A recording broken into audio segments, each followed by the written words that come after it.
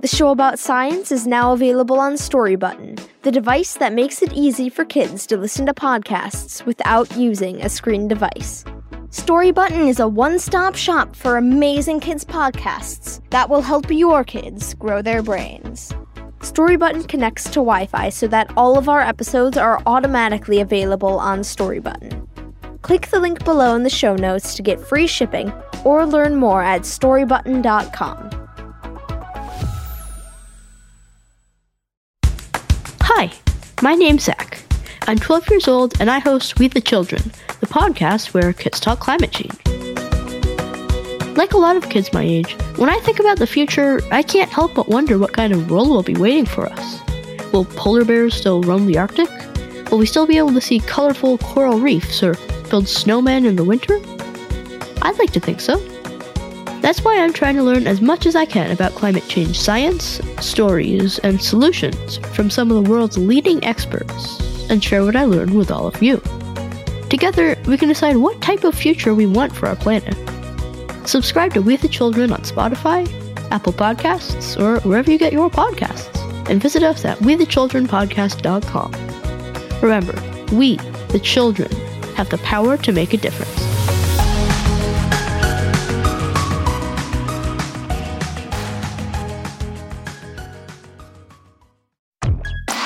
Hey guys, I'm very excited for another episode of Show About Science. This is your host, Nate. And today, we're going to be talking about chemical accidents. This is going to be a mind-blowing episode, but it won't blow up any chemicals, so stay tuned. Hello. Hello. How you doing? I'm doing good. Good. So, could you introduce yourself? Yes, my name is Maureen Wood, and I'm a scientist with the European Commission's Joint Research Center, and my field of activity is chemical accident prevention, and I help the European Union member states to exchange information and study why chemical accidents happen. Could you tell me about your job and how you got interested in it? Well, my job is to help many people in Europe, because I work in the European Union. It's to help mainly the government inspectors who go into the factories talk to each other. And what they do is they say, I got this problem. Do you have the same problem? I got a plant that is very old. This is how they're trying to fix it. And one of the reasons we do that is because we got all kinds of industries and all kinds of chemicals. And it's really hard for one person to know a lot of what is dangerous and how to keep it safe. You know, what a really dangerous plant is fireworks. And we've had that recently. We had everybody get together and talk about what makes fireworks plants dangerous and what can we look for if we're going to inspect it. Make sure, the fireworks aren't right near the people, for example. If they've just made them, put them far away from the people, things like that. So that's one thing we do. We also study accidents to know what happened before, and that's also another way to give them information that they didn't know. The industry likes that too, because the factories, they can't know everything either. There's so much going on at a factory, they can overlook one thing. So that's kind of what I do, is help them do that, and I do analyses, I do studies of what's happened to help them prevent it in future. And I got into this because I believe in technology, but we were having some big accidents. When I started this, we had a big oil spill in Alaska. It was called the Exxon Valdez. And I thought, they probably need some smart people who believe in industry but don't want environmental accidents. And so I'm on the side of environment, I'm on the side of people being healthy, but I'm on the side of industry too. So I thought government was a good place to be a scientist to try to help get a good balance between our industry people who we depend on to help our lives get better, but also keeping an eye on making sure they don't get carried away and hurt the environment and hurt people in the process. I thought I was a person who had a good point of view who could help balance that. And I think it's worked so far. So how do you prevent accidents from happening? The first thing we always say is don't let it get out. So you know what a factory looks like, right? Right. We think of it as in two ways. It's got long things that contain chemicals, and those are pipes, and round things that contain chemicals, and those are tanks or cylinders. And don't let it get out. If it doesn't get out, then there's no problem because it can't touch the environment, and it can't touch people, and it can't touch animals. It can't touch anything. So don't let it get out. That's called first-order prevention.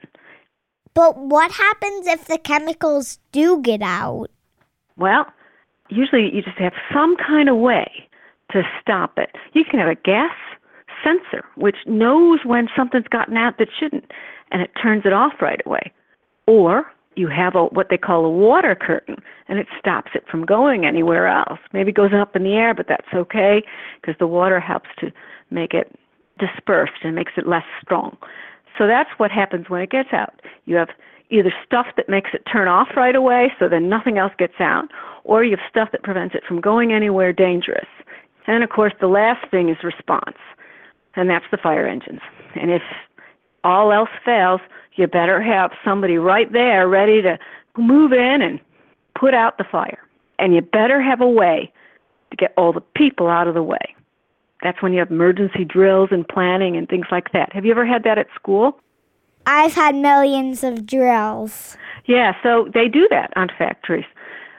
They'll have one, I don't know, once a month, and sometimes they'll have a really big one just so that everybody knows how to act when it's a really big one, but they'll often have lots of small ones where they help people know where to go. And so they just pretend like there's a fire or something, and they say, okay, everybody's got to go where they're supposed to go. So that's the last thing. So you get prevention, which is don't let it get out. You get mitigation, which is, okay, something got out, but we can stop it from doing any danger. And then you got response, which is, okay, it got out. It did something bad. But now we have ways that we can keep it from getting worse, and we can save the people too. So that's kind of how you prevent chemical accidents. Can you think of a chemical? Well, you know a chemical. Common chemical would be gasoline. You know gasoline, right? Yeah, but could I try another chemical? Okay, try another chemical. What one do you want to try? How about water? No, water's no good because it's a good chemical. It's not dangerous. Water is often what you put to take something out of danger. So let's try chlorine, like that goes in pools. Oh, yeah. Well, you know what's wrong with chlorine. It's a great chemical. But it burns your eyes. It does. And imagine if you had a whole bunch of that chlorine. Yeah, that happened to me once. Did it? So you know what I mean. Yeah, I know exactly what you mean. Yeah. Like, It hurt? Hurt a lot? Yeah. So first, I jumped into the pool with no goggles on because I said to my dad I didn't need them. Mm-hmm. And then I thought that there was no problem, and I dove into the pool many more times. And then a little while later, my eyes were burning. Well, that is interesting because you just experienced two principles of chemicals management to make them safe.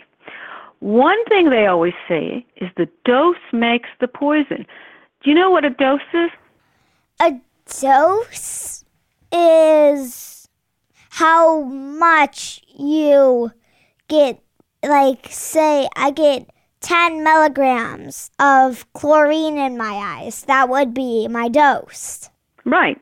Exactly. That's exactly right. Chlorine gets unsafe at pretty low levels. Not 10 milligrams, but it does get unsafe at pretty low levels compared to other stuff. But, yeah, you're right. So if you get the right dose, it doesn't hurt. And you repeated and repeated and repeated, and after a time, you had too much. One of the things is trying not to have too much in one place.